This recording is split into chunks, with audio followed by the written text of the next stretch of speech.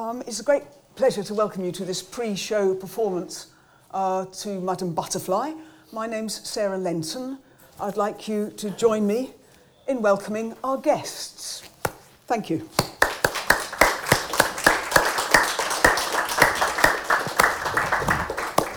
So, the lineup tonight is Martin Fitzpatrick at the piano, who's going to be conducting this evening's performance. So it's unbelievably good of him to join us at all. And once he's chatted to us, he will rush off to do all things conductors have to do before a show. Beside me, I have Leslie Downer, writer and journalist, and expert on loads of things Japanese. Ruth Knight, over there, who's a staff director, and in the middle, Mark Down, artistic director of Blind Summit, and the chap who knows about the puppets. So you're coming in towards the end. And I'd just like to start with the person who can't be here because he's dead, but is most important, that's Puccini himself. There he is. And you never catch Puccini off guard. All his photos are the same.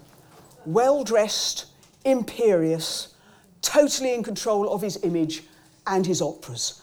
Puccini didn't just compose his shows, he oversaw every aspect of their staging, the costumes, the action, and the lighting. The latter's very important because in every Puccini opera, there's a dawn scene. And his friends used to think it was because he was such a duck shooter, he was used to lying in the mud watching the dawn come up, and it sort of spoke to him. I think it's got a great deal more to do with the fact that they've just learnt how to do crossfading at the beginning of the 20th century. In fact, if you just see the next slide, you can see there's a sort of sense of crossfading going on at the back there. And a dawn, of course, happens in Madame Butterfly. Puccini loved the theatre. He loved all the mechanics of it and all the innovations of it. All his operas are based on plays, and Madame Butterfly is based on a play he saw in London called, surprisingly enough, Madame Butterfly. This was in turn based on a real story told by an American missionary about a geisha, Miss Butterfly, who'd been notionally married, then deserted by an American sailor. She had his child, waited 3 years, and eventually committed suicide.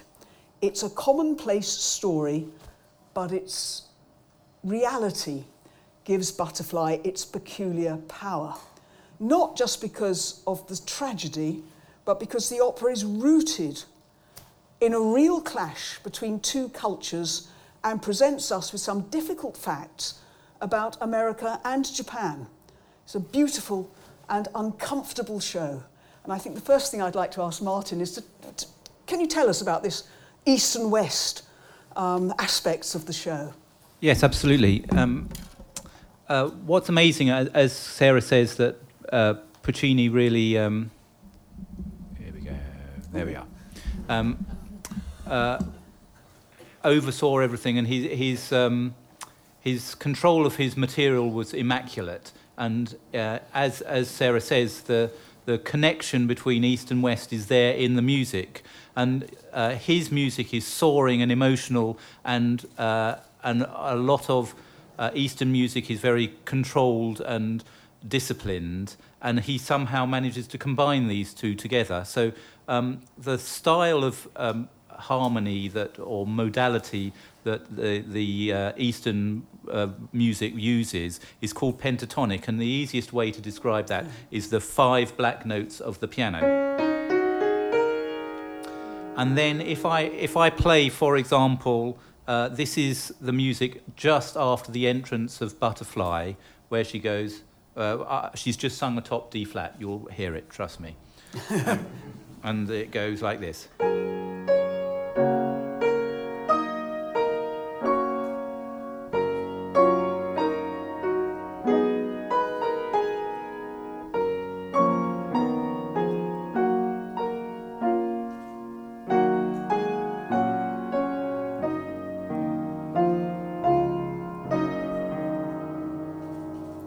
So that is predominantly using the 5 black notes of the piano. And what Puccini does is he turns it into something very different. So although it's the same tune, he makes it into a beautiful lyrical line where she talks about the decision she's made to go to the Christian missionary and change into and to convert to a Christian. And he goes... So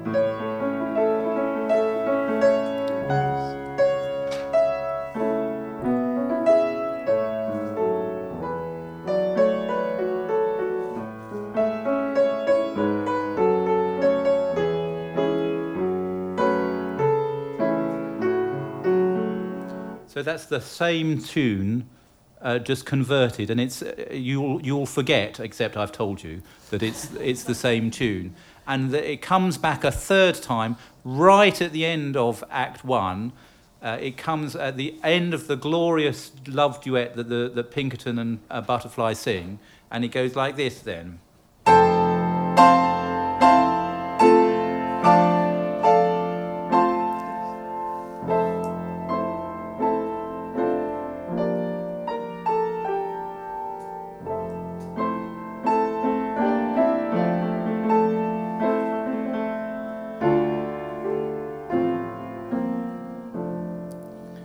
And what's amazing is the first time you hear it, where it goes, it's flute, bells, and harp, and it's very much trying to sound like a small Japanese band. By the end of the piece, by the end of the act, it's got into lush, full Hollywood-style orchestration. So he's managing to convert this Eastern-style writing and make it sound completely natural with the Western style that he would normally write. So he even took a genuine geisha song, which goes like this.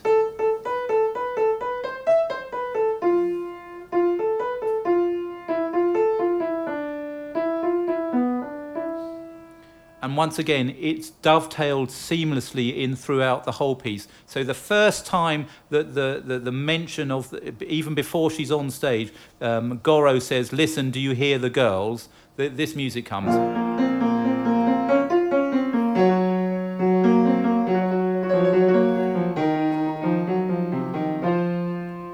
And then once again, that he's taking that idea and spinning it so that the first time that she talks to Sharpless, the consul, and Pinkerton,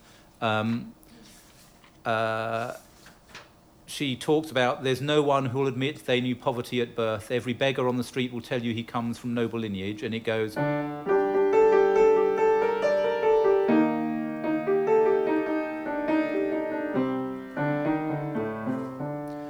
And what the style of writing there, where it's very simple and people are just following the melodic line, heterophony. So it's a style, once again, of Eastern origin, where rather than using harmony,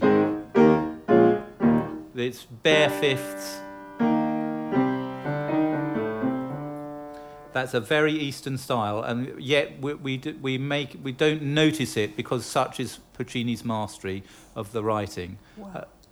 And along with Butterfly's rather oriental sound, presumably Pinkerton is an Italian tenor straight, is he? I mean, is well, he's an Italian-American tenor, so yes. Go on. So he has his first aria is a rather self-satisfied one. True.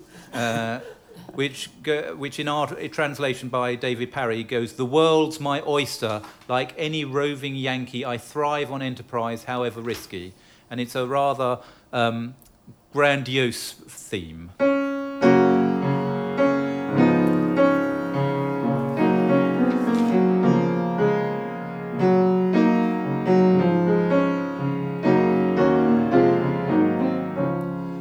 And at the end of that piece, he has what sounds like something rather current for today's society, a theme that you'll all know.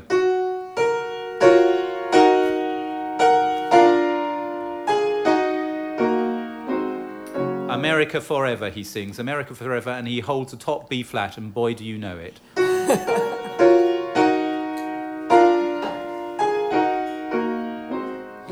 And there's an interesting story. So I don't know, Sarah, if you're going to talk about it. It wasn't Butterfly wasn't a success when it first happened, and Puccini revised it. There's one lovely little moment in Act 3 that I'd just like to touch on. he made Pinkerton more sympathetic, and there's a song Addio fiori toisil, which is our refuge was full of peace, full of passion, full of joy, that he wrote for the revised version to make Pinkerton more sympathetic. Just at the end of that, there's a theme that seems to come out of nowhere, which goes... And if you hear this... Because in the original version, his America Forever had gone minor.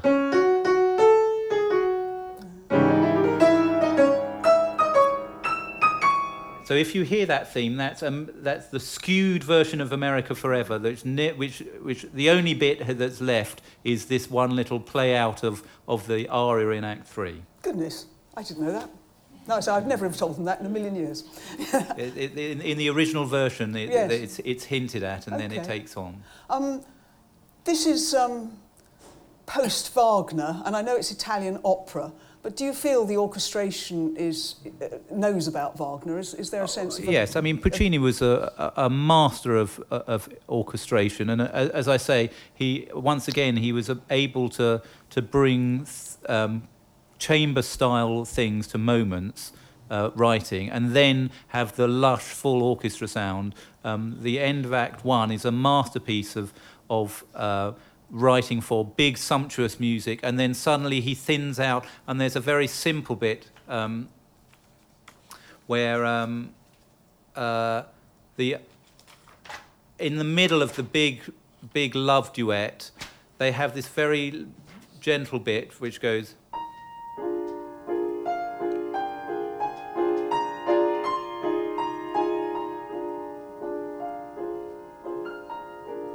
And that's a solo violin and strings very gently playing, and that's just come after you've had. So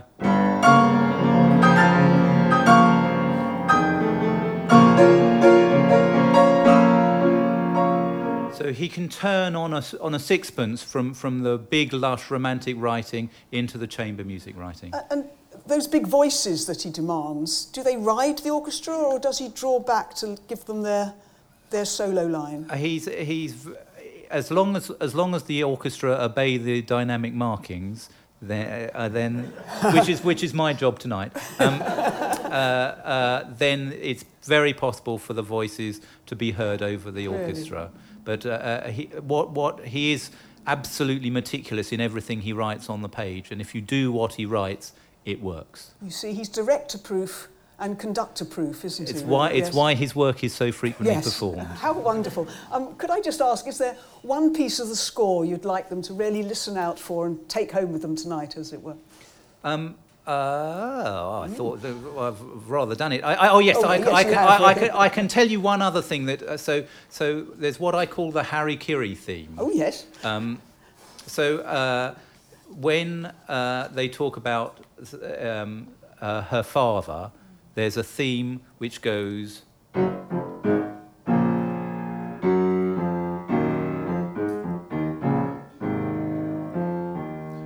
Which is the theme that highlights the decision by her father to obey the order of the Mikado and kill himself. And I'd like them to notice how many times that comes in the... How marvellous. Thank you very much. There's a peg to hang your listening on to. Very good. Have a great show tonight. Thank you very much. Thanks so much for coming. Thank you.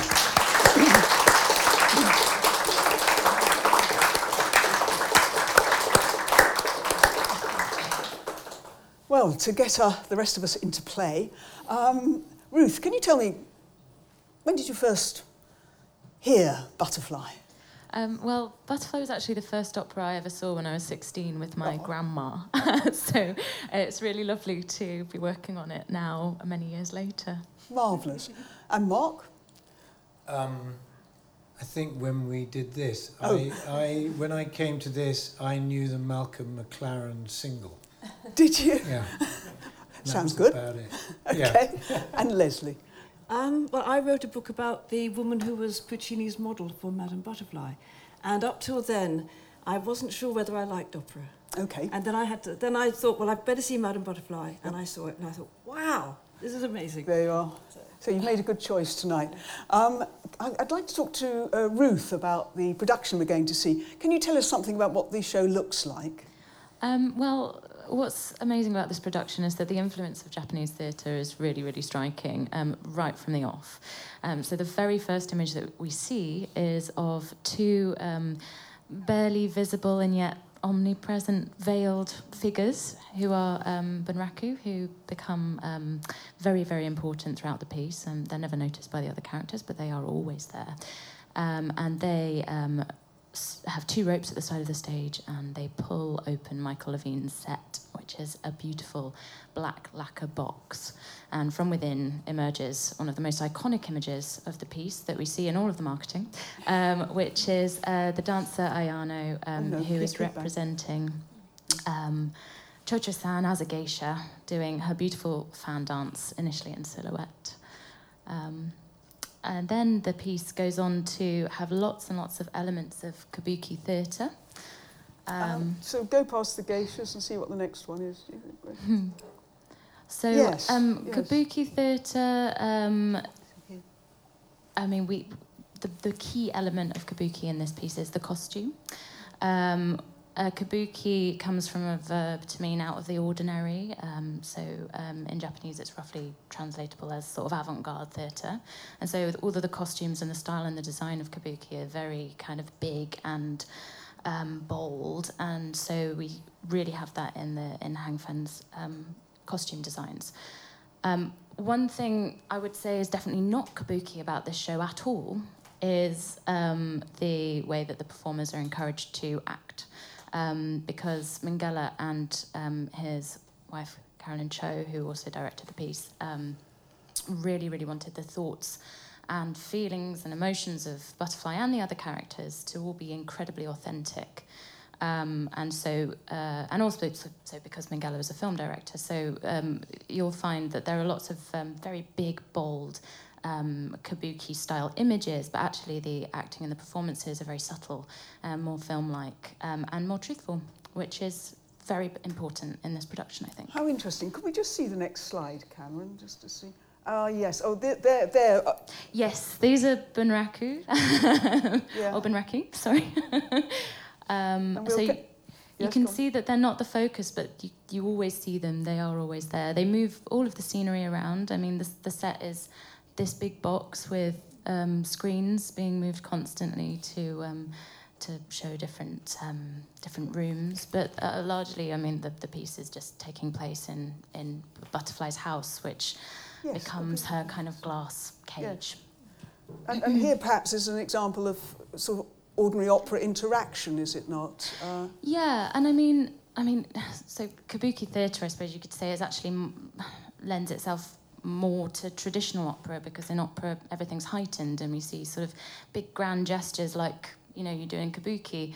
However, this is different.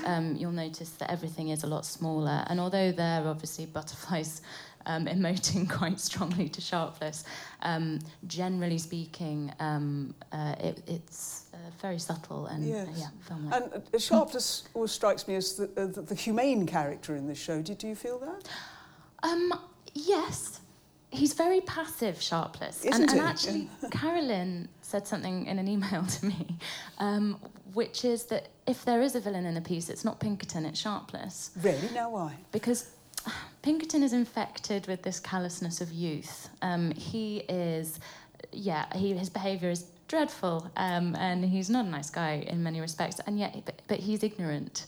Sharpless isn't ignorant. Sharpless has many opportunities to change the situation. He has a letter for a long time that he doesn't read to Butterfly, but potentially for 3 months that he doesn't read to Butterfly.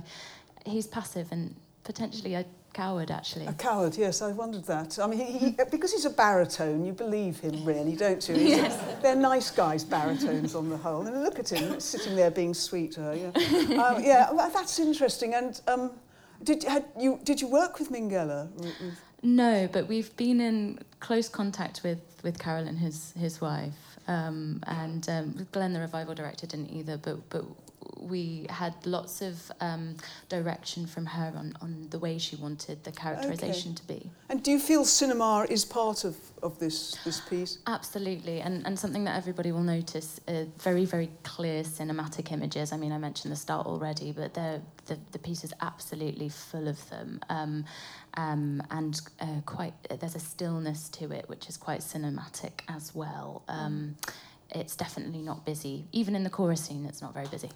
I noticed the lights, that you've got very clever lights on the side of the stage, which go up and down by themselves, which I'm used to people holding a light and going like that, you know. I mean, is that part of the Minghella look, do you think? Yeah, I mean, I think from what I understand, Michael Levine and Peter Mumford, who designed the lighting, wanted to, with Anthony Minghella, to create a set that looked like you were looking into a box. So it looked like you were looking into the place where the butterfly's kept. And so having the lights visible on the outside helps with that effect. It also helps us to light behind the screens from a purely practical perspective. Always like hearing that. Can you tell us, and this is just a one-liner really, what do you think of the heroine?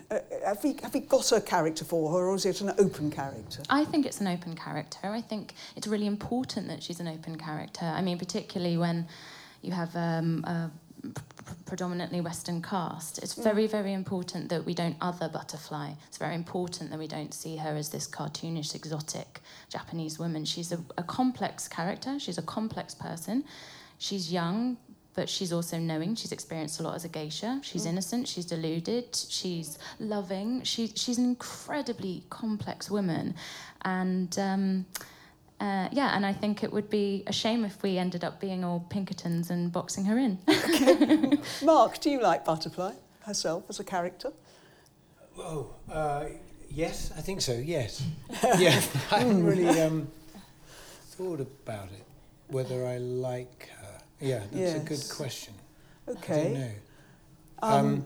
I mean, I think she's very much a mother in this production, I think, and certainly from my point of view, because I'm sort of managing the child. Yes. So she's a sympathetic character. And she is, but she's also an actress mother, I think. Oh, that's so interesting. I think, you know, because of the geisha, so she's a performer and a mother. That's how. So there's a conflict in there, I think. Yes. Goodness. Now, Leslie, tell me, what do you think of Butterfly? Because here you've got the lead in there. She's described as a geisha. Tell us about that. First of all, what do I think of Butterfly? Yes. From this production, I thought she was rather strong, actually. Okay. I was rather impressed with her. I thought she, as a geisha, she should not fall in love in the first place. I mean, that's number one in the geisha rule book. Okay. You get the man to fall in love with you, you do not fall in love. But so she commits this fatal flaw. Okay. But having made that decision, she then goes for it, and she sticks with it. And she rejects Yamadori. And she goes right through, she just follows that one course to the bitter end. So I think from that point of view, she's a very strong character. Okay.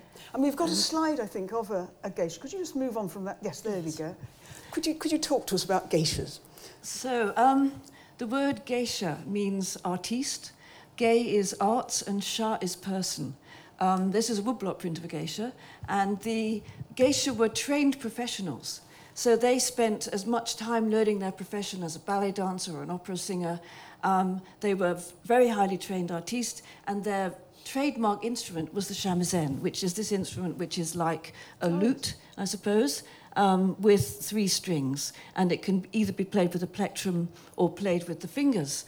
When Puccini was writing, they were at the absolute pinnacle of their time. There were like 80,000 geisha around Japan. They were like a normal part of society, and they were celebrities. So they were like movie stars. They were very famous. Right. One of them, Sadako, the one I write about, was actually the mistress of the Prime Minister. So we're not really looking at prostitution here. We're talking courtesan, aren't we? We're looking, well, yeah, but we're looking also at people that can make a living by their arts. Okay. They don't have to sell sex for a living. Okay. But the point, in a way, is that Puccini didn't know anything about Japan. Puccini knew all about Japonism. Okay. And he knew all about, as you know, I'm sure, Japonism was absolutely huge in the West at the time. People's houses were full of, screens and fans and pottery. People wore kimono. And as I think Pinkerton says, Madame Butterfly was like a figure on a fan. Mm-hmm. So Puccini didn't know what real Japanese were like. I should say one other thing, which is that geisha were also actresses. And they learnt the same arts as the kabuki actors. They learnt the same plays, but the kabuki actors were performers on the public stage, and they were all men, as in Shakespeare's England. So the women's parts were played by men. And geisha played at private parties, so they were like parlour actresses. But they knew the same plays, they did the same dances, and they worked to the same level of professional expertise. So just before we go on to drama, because Puccini actually saw some Japanese plays. Go back one? Yeah. Could we just talk about the marriage between Butterfly and Pinkerton at the top of the show? So when Western men first arrived in Japan, the first thing they wanted was Japanese women. And the shogun's government didn't want to let them anywhere near ordinary women, so they brought out geisha. And by the time Puccini was writing, this had become a completely sort of standard thing. So if you went to Japan, you were probably a man, you were probably a seaman or a merchant, and you sailed into Yokohama, and you went to the customs house, and you said, "I'd like to set up a marriage, please." And the customs official would then find a nice lady for you, maybe a geisha, maybe an ordinary girl, whom the Westerners called musume. You'd pay $20 a month on a renewing basis, and both of you would know it was a completely financial arrangement. And you would also rent a little house, and you'd also possibly rent a servant. So as an American writer put it, you could have the very happy life of a married man for the duration of time that you were in Japan. And when you came to leave, that was the end of that. It also meant you wouldn't catch any nasty diseases if you had your little wife sort of tucked away there. One feels that Butterfly hasn't quite understood the nature of this contract in the opera. She doesn't seem to have, No, does she? no. You see, my feeling about Butterfly is that Puccini actually sees her as an Italian woman. Yes. And all this incredible passion, that's an Italian thing. Okay. So he's imagining what would an Italian woman be like? But most of the Japanese women that did this, they were quite poor. They did it because they needed to do it. And they were very down to earth. They knew exactly what they were getting themselves into. I think so. Okay, although, of course, Puccini also felt he was catching the essence of Japan, did he not, when he started... He did say that. Yes, he did say he wanted to. And he had seen this drama. Could we just go on to the Japanese theatre that Puccini saw, because I think it feeds into the Sariako rather than Belasco. Yes, yes. Okay, so now we could have the next picture. Okay. So this is Sariako, and she was the star of the Japanese theatre troupe. And when Puccini saw her on stage, she was at the absolute pinnacle of her success. They had toured America and Europe. They had performed in front of Edward, Prince of Wales, who became Edward VII. They performed at the Paris Expo. They performed in Germany. And they were the first Japanese professional theatre troupe to tour the West. And when they arrived in San Francisco in 1899, it was an all-male theatre troupe, and Sariako was there as the leader's wife, because they were Japanese, so they just thought, well, actors is all men. And then they discovered that, of course, American men weren't going to respond very well to men playing the parts of women. She was a geisha, so she knew how to act, she knew how to dance, and so she went on stage.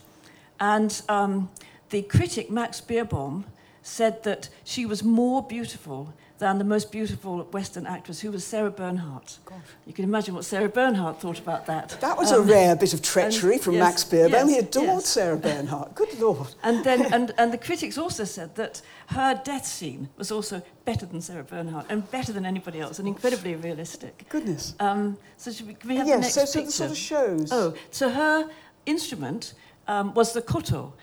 You'll see the shamisen at the back there. Whenever you see any picture with a shamisen in, it means the woman that you see there is a geisha. Mm-hmm. But the koto is this zither at the front. Yeah. That was Sariako's instrument. And the little piece of music that Martin played was her sort of trademark piece of music. It was a very famous piece of music, and that was the very one that Puccini took to be Butterfly's theme tune, if you like. And the nature of the drama that Puccini saw? We have the next, yeah. Yes. Okay, so their most famous drama was called The Geisha in the Night. They had lots of dramas. And what they did was they took kabuki theatre. Kabuki theatre lasted from dawn till dusk, but they thought, well, Western audiences won't cope with that, so they cut it down to half an hour. And they then also, they thought, well, it's all in Japanese. They cut out the dialogue, nearly all the dialogue. Wow. They thought, so they had lots and lots of fighting, lots of gorgeous dancing, a few judo throws, and then her spectacular death scene. So this is the geisha in the night. She is the geisha there. This one? Standing up. This one. That one, yes. And to the left in the white is the man that she's in love with. This is Act 1, who's having a kind of falling out with this character over there with the spiky hairstyle, who's the bad guy. So that's Act 1. And the setting is the Yoshiwara pleasure quarters with lots of cherry blossom, which probably Puccini borrowed in that scene that has lots and lots of flowers. Yes, indeed. But then everything goes pear-shaped because, if we could have the next picture, so the geisha discovers that the man she's in love with is betrothed to another. And her rival, the fiancé, goes off and hides in a temple, and the monks will not let her in. So here she is performing the dance of the 7 veils. It's not really, it's kind of, but she's casting off her layers of kimono to persuade the monks to let her into the temple so that she can bash her rival. Next picture, please. And here she is on the far side. Her hair has come loose. She's grabbed the hammer that you use to whack the temple bell. And she finds her rival and actually starts bashing her. And then she gets pulled off the rival. And last picture. Yeah, here she keels over. And in her lover's arms, with her hair all wild, she dies. Oh. And it said her face changes colour, her eyes roll up. It was said that the whole auditorium went kind of cold and everyone started shivering at the horror of it. It was the most realistic death scene no wonder it had an effect on anybody Puccini. had ever seen. Yes, quite. So Puccini caught up with Sadiaco in Milan and saw her. She was there for 4 days. He wrote all this in his diary. And they performed 3 times a day. He tried to find an interpreter, couldn't, so he couldn't talk to her. But he saw all those 12 performances. And do you see Sadiaco in Butterfly? Well, that was one of the things that I think he almost certainly borrowed. Okay. So we have to look at how the Italian critics described Sadiaco. And everybody's assumption, this is a bit hard, we have to take a step back in time. Everybody in the West assumed that non-Western people were primitive. So they actually wrote things like, this is amazing, this woman, we know she's a savage, but she seems quite sophisticated, extraordinary. And so they all described her performance. They didn't seem to spot that she was acting. And they said, oh, she's so childlike, she's so naive, she's so innocent. These are all characters, of course, of an innocent savage. And then she becomes savage. And in stage directions to Madame Butterfly is also infantile and so on. Oh, I see. Infantile, yes. childlike smile, then turns on Goro with a savage cry. So she has that's just marvellous. those Well characteristics. done. Just to finish, we actually have some pictures of Sadiaco not acting. Yes. And actually the next one I think is so good. But this is, Look at that's that. her. I mean, there she is, completely ordinary. She was a very sophisticated lady. Yeah, how wonderful. And the other thing was that they cut that Puccini cut out the consulate scene. So he decided to cut the 3-act Butterfly down to 2. And the critics had said that Sadiaco's plays went to their dreadful end with terrible efficacy. Yes. And Puccini said, I want my play to go to its end with terrible efficacy. Excellent. Well, that's what you're going to see, however inauthentic. But it's a terribly good opera. Now, the great surprise about this show is the casting of Sorrow. Yes. Normally, he's supposed to be 2, the Pinkerton and Butterfly's child. So either you have an unnaturally still child who's really a doll, or you have a stunted 4-year-old. But we have done something completely different. Mark, do introduce Sorrow for us, would you? Sorrow, you can see in the picture here, and he is actually supposed to be warming up, but I think he might be here. Oh, is it? Oh, he's going to walk in. Yeah, here he is. Oh. Come in. Come in. So this is Sorrow, who is actually a Bunraku style puppet. I mean, it's not. I'm getting quite a lot of trouble for saying he's Bunraku. Oh, really? Because it's really not Bunraku. Bunraku is a very well-defined art form. What we've taken from and been inspired by is that the puppets are operated by 3 people, and that the aim of using 3 people to do this is to create realism, as close to realistic movement as possible, which is what these 3 people are trying to do. He can be quite naughty, this puppet. And the only note we ever get from the director is this: it's not all about the puppet. But right now, I guess it is. But Mark Minghella said when the show was new, the puppets are our only hope. Oh, right, yeah. I suspect he was joking, wasn't he? Yeah. He didn't say that behind closed doors. It was also his only worry. Oh, really? So then what is your contribution here? You're being upstaged very badly, I'm afraid. Okay, guys, it's not all about the puppet. So these are, shall I introduce you to the 3 puppeteers. This is August, who is doing the head of the puppet and the left hand and stealing people's, hold on to your wallets and watches.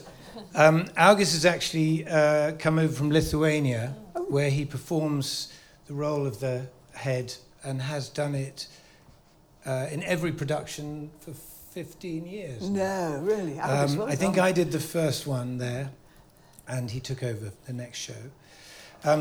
Connor is on the feet in the middle, and you may not even have seen him. he's actually 6 foot tall, but is able to squeeze himself into a very small space. And Reo is on the back and holding the back and the right hand. And they are working together, they're improvising together.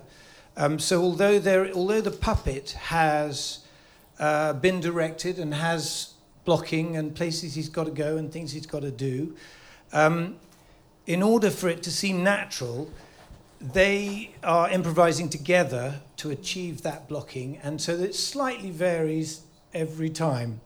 And the idea is that the puppet, the boy, Sorrow, makes his decisions rather than the puppeteers. So the puppeteers sort of, when it's going really well, they're basically following the puppet. Really? Yeah.